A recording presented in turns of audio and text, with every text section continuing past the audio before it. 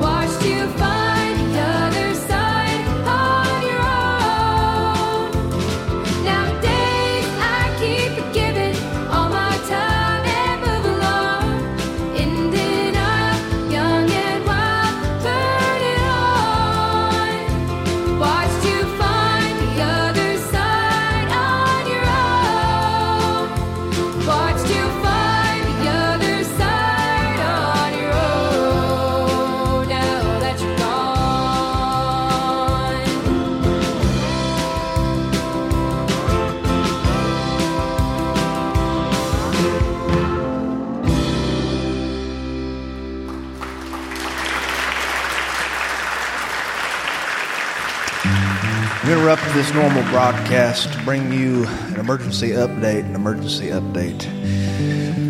Local for parts of northwest Florida and parts of South Alabama.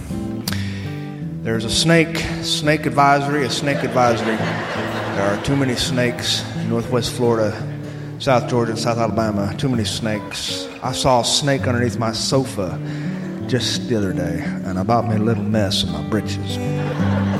The thing, it kind of weaved across the floor just like Lucifer would. I don't know. Luckily, however, I do know exactly what to do in these situations. I come from country people, and country people know how to handle snakes. One, we always remain calm. Remain calm. 2, you lock yourself in the pantry and you set your couch on fire. What are we going to do? My wife said to me. What are we going to do? And I said, honey, you're on your own. I'm moving to Canada. Snakes. God, I can't stand them. Sorry to say. I can't stand them. I'm a strapping man, I guess. I mean, look at me. I mean, I like to go strapping at least twice a week. I don't know. No amount of strapping can make anybody like snakes, especially not me. I hate them so much that I can't even finish telling you what I'm telling you right now. I'm sorry. This whole thing's just going to have to keep on going without me. The Associated Press reported that there were enough snakes taking over the South that an emergency situation needed to be enacted. Those were the exact words. Taking over the South. Snakes. They didn't say migrating. They didn't say building summer cottages in Orange Beach. They said taking over the South. Last year, local governments deputized 600 snake hunters to handle this crisis. Don't get your hopes up. After a year of snake killing in Alabama, Georgia, and Florida, hunters have only managed to kill, get ready, 61 snakes. Like my aunt would say, well, shrimp my grits. I don't mean to complain. I certainly don't mean to complain. But I can kill at least 70 cottonmouths just backing out of my driveway on a summer day. What's going on? We got snake people everywhere. We got people with shotguns. We got folks with deer antlers mounted to the hoods of their trucks, and we can only kill 61 snakes. Now, I'm no I am no person with statistics. But can't 600 men with shotguns at least kill enough snakes to fill up a shoebox? I don't want to blow this out of proportion. That's not my intent here. But this snake situation, this is a serious crisis facing North America. And I wish I were kidding. You'd have to pardon me. But I'm a little worried about this. I'm worried about it because ophiologists, and that's someone who studies snakes as a whole, not a singular snake like you do in biology class. No, these are certified scientists. They predict that migrating snakes will blanket 24/3 of Alabama and Florida within the next 10 minutes. We're talking 33-foot pythons that could strangle a teddy bear just for kicks. Some of these things can tip the scales at 200 pounds. They got names like Albert or Justin or George. George.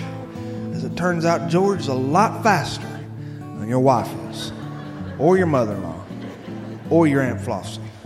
So remember, from the National Association for Emergency Broadcasts and ophiologist scientists, 2 things you ought to do in a situation like this during such an important snake update is 1, remain calm, and 2, lock yourself in the pantry and let your wife take care of business with the garden hoe. Thank you, and now we return you to your normal broadcast. We're going to have another tune here from Thunder. Right, Thunder.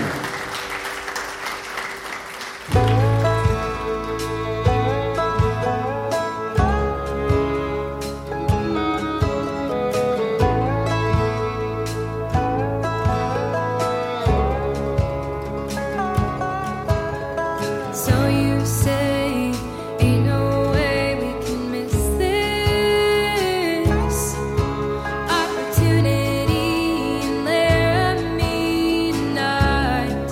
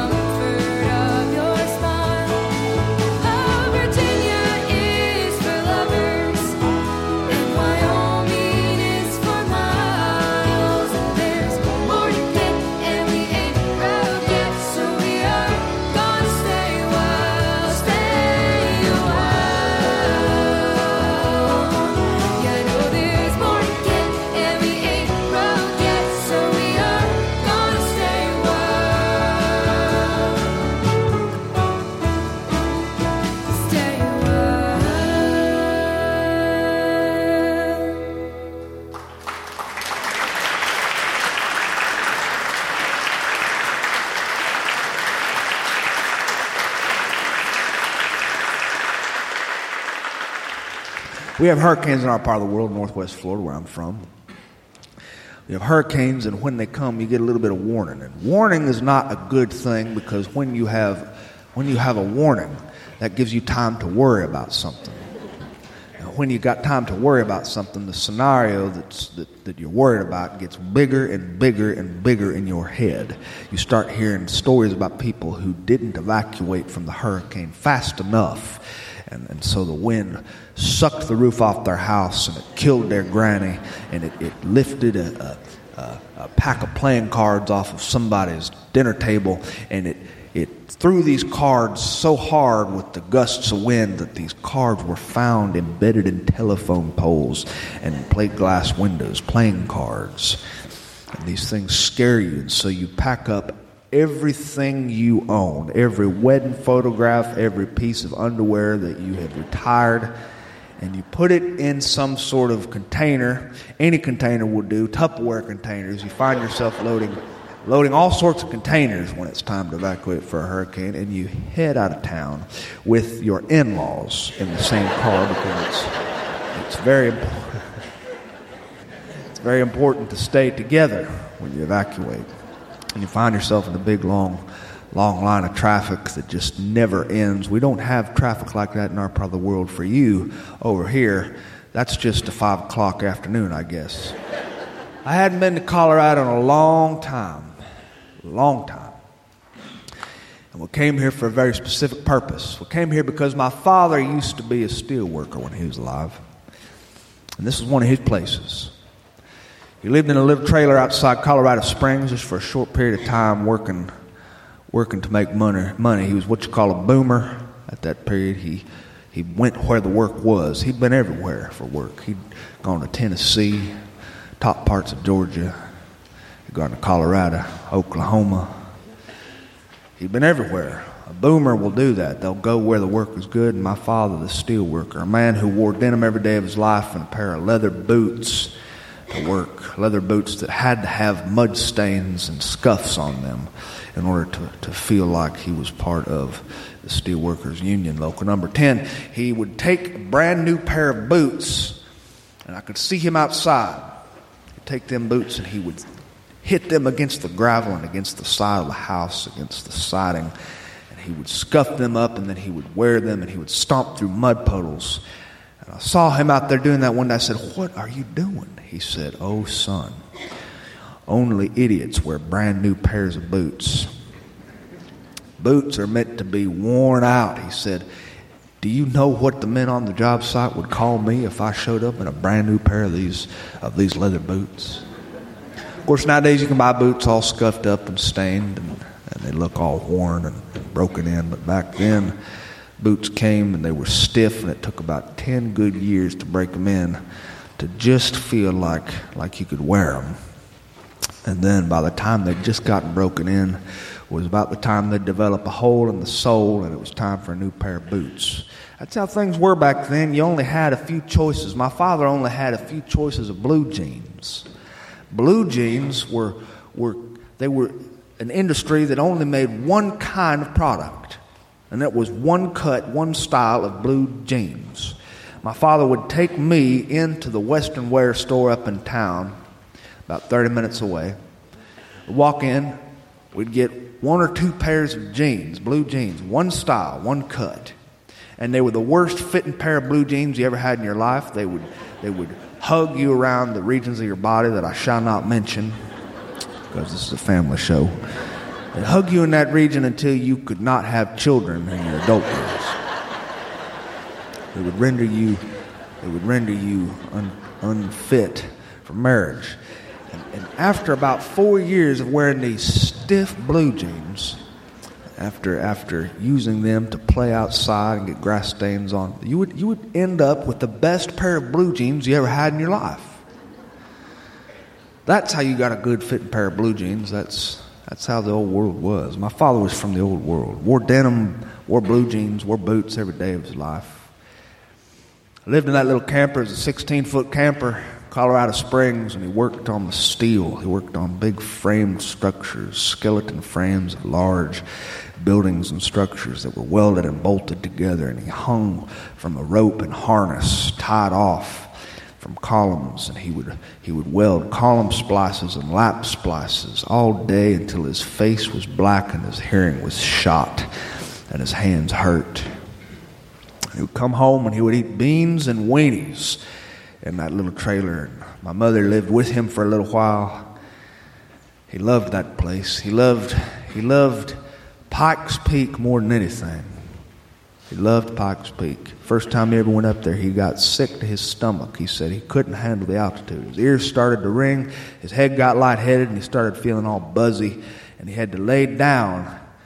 And it bothered him. My father didn't like to be conquered or mastered by anything, especially not altitude, I guess. But we were flatlanders. Oh, we were flatlanders. Where I live now in Florida, it's so flat that if you leave the state and you go somewhere like maybe Atlanta or Louisiana where there's some hills, and you just take a walk outside and you go up just a little bit of an incline, you will break a sweat and you will start saying 4-letter words up at the sky and pray that you can make it home. My father was a flatlander. He was a flatlander, and he made himself adjust to Pikes Peak. He didn't want to be mastered by that mountain. He didn't want to be mastered by it. And so finally he was able to handle that altitude. He loved Colorado. It's his favorite place.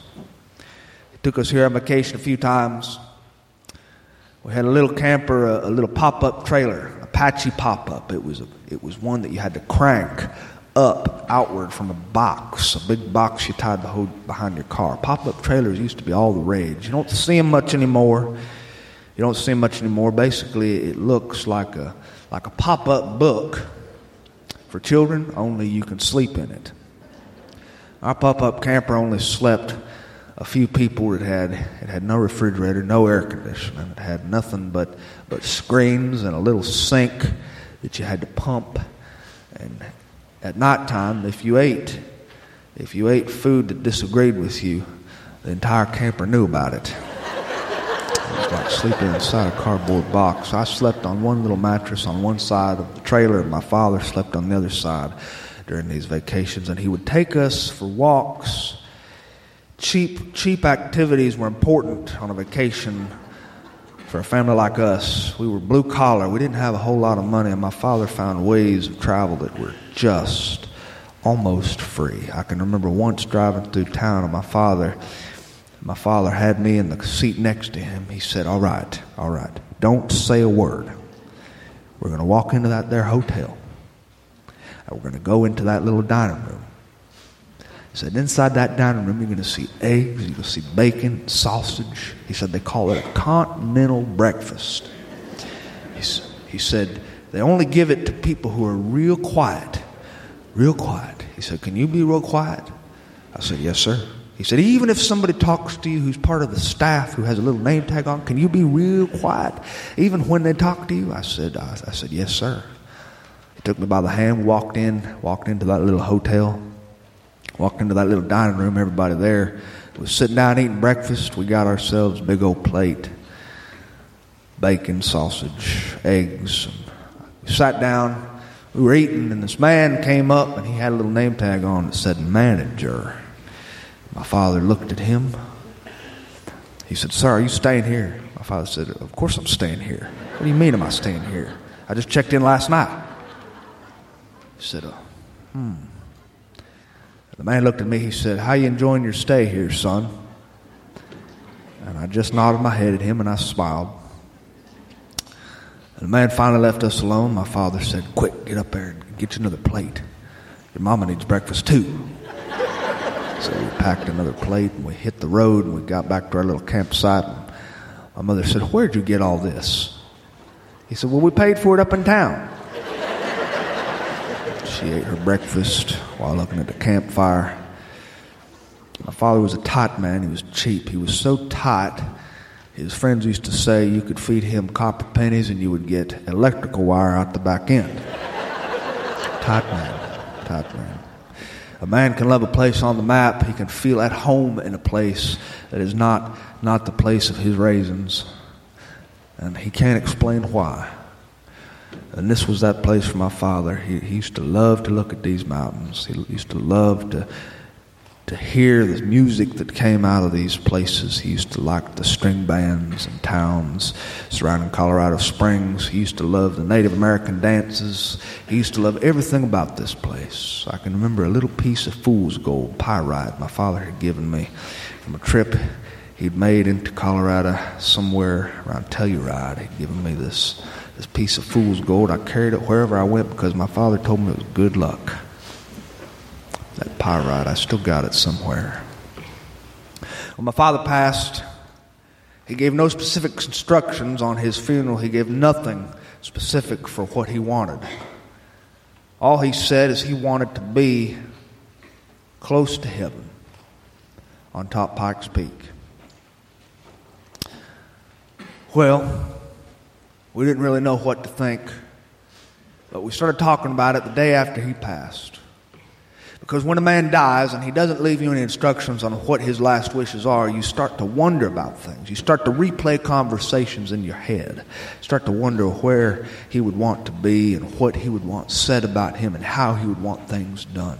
Went to that funeral home, and the crematorium on the counter was a cardboard box. A woman behind the counter looked at us and she said, "You must be the Dietrichs." My mother said, "Yes, ma'am, we are." "Is that him?" And there was my father. All his life, he'd been a tall, strong man, auburn hair, nice looking. He was your all-American boy. He was tall. He had legs that were unnaturally large for his body and a long, skinny neck. He had this way of laughing that sounded like Mr. Ed. He was strong. He was healthy. And now he was in a cardboard UPS box.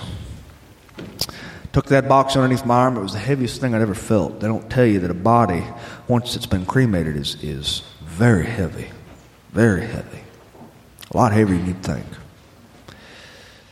They gave me some of his belongings. They gave me a gold crown that he'd had in his mouth. They gave me a few of the things he'd had in his pockets.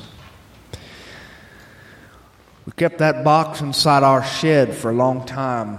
We knew his wishes, wanted to be on top of Pikes Peak, but we just couldn't bring ourselves to do it. Just couldn't bring ourselves to do it. Because that was saying goodbye.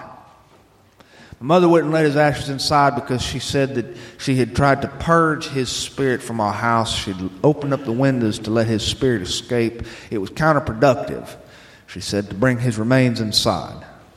So he was outside in that shed, and I'd go out to that shed and I'd talk to him. I talked to him a lot. He sat on the top shelf. I can see that shelf now, just next to the oil cans. His oil cans. Empty oil cans. And I'd talk to him.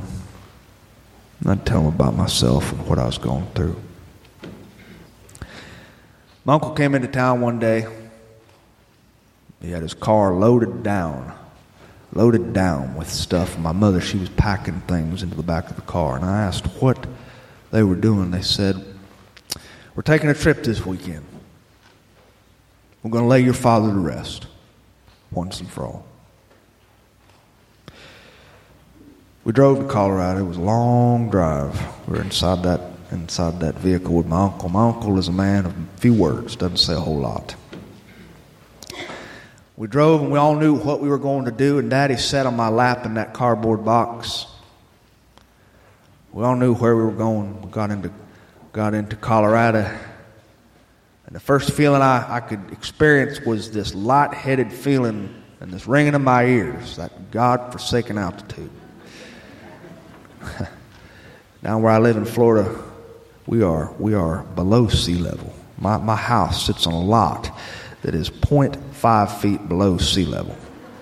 But there in Colorado as a boy, it was high above the sea. It was high above anything that I'd known, and it was close to heaven. And my uncle said, "All right." One morning he said, "All right, it's time." I put on a pair of nice clothes, so did my mother. We drove to the top of Pikes Peak Mountain. It was a rocky drive. There wasn't much greenery to be looking at. In fact, it wasn't the prettiest mountain I've ever seen. I often wondered to myself why my father wanted to be on top of that mountain. It was rocky. It wasn't very beautiful. I had this image in my mind of what it would go like. You think when you scatter someone's ashes that they're going to be caught by a poetic gust of wind and they're going to be whipped and swirled into little cyclones and fly off into nothingness. And there they will be with us forever as molecules in the air and up in the clouds and in the sky. But that is not the way it worked. My uncle opened that cardboard box with a Bowie knife. My father had wanted to be in that cardboard box because he was so tight and he just could not see wasting money on an urn. Dear old Dad. My uncle cut that box open and he gave it to me. And there was a plastic bag inside full of tan and gray ash. And I dumped it upside down. And there was no poetic gust of wind and there was no cyclone taking my father toward heaven. My father, because he had been out in the shed exposed to too much humidity, had compacted together like a Kego brick. And so my father fell several hundred feet downward on that cliff, and he bounced a few times and crumbled. And his ash mixed with the rocks of Pikes Peak Mountain. And my mother, she looked across that scenic vista, and she said, "He's gone. He's really gone." But you see, he wasn't gone, not for me. No, I really didn't let him go that day like I probably should have. I carried him with me for a long time. Carried him with me on my first date. Carried him with me on my first car purchase. It was a green truck. He was there for that. Carried him with me when I got my first construction job. Carried him with me when I got married. He was in that little chapel with me, floating just above my head, maybe way up in the rafters, looking down at me. My uncle had driven 6 hours from Atlanta to be at my wedding just to ruin my photographs. Somewhere in the back of those photographs is my father, I think, probably looking down at me. You just can't see him, but he's there. I hadn't been to his grave in many, many years. But I just went. My wife and I got to the top of Pikes Peak Mountain. My ears started to ring so bad, and my head started to feel like I was going to die. I got sick to my stomach, and I felt like I had low blood sugar. It was a unpleasant feeling. I don't guess I've ever been that close to heaven before since the last time I've been to the top of Pikes Peak. But you certainly are close to heaven, and the presence of the Almighty must be so strong that it makes you sick and lightheaded and dizzy. And I looked across that vista where my father's ashes still sit, and over countless rains and snows have been embedded into the fibers of the earth. He's still there. And I swear I felt a little gust of wind. It wasn't anything that you'd call poetic, but it was just a little breeze. I could feel it on the back of my neck.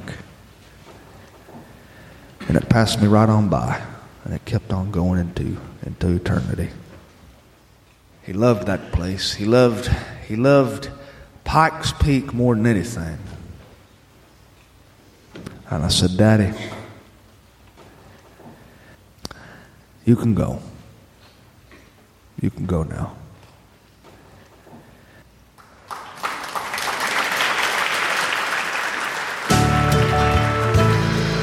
Thanks for listening to Shaun of the South. I've been your host, Sean Dietrich, and it has been a real pleasure. That music here behind me is Thunder and Rain. Aaron P. Lukes, Pete Weber, Ian Hagel, Chris Herbst, Natalie Padilla, and Kevin Matthews. To find out anything more about what they do, you can visit Thunder and Rain Music, and be sure to check out their new album, Start Believing, on iTunes. To find out anything more about what I do, you can visit SeanoftheSouth.com. And while you're there, I hope you drop me a line, because I love to hear from my friends. And speaking of friends, change is inevitable, except from vending machines. Adios.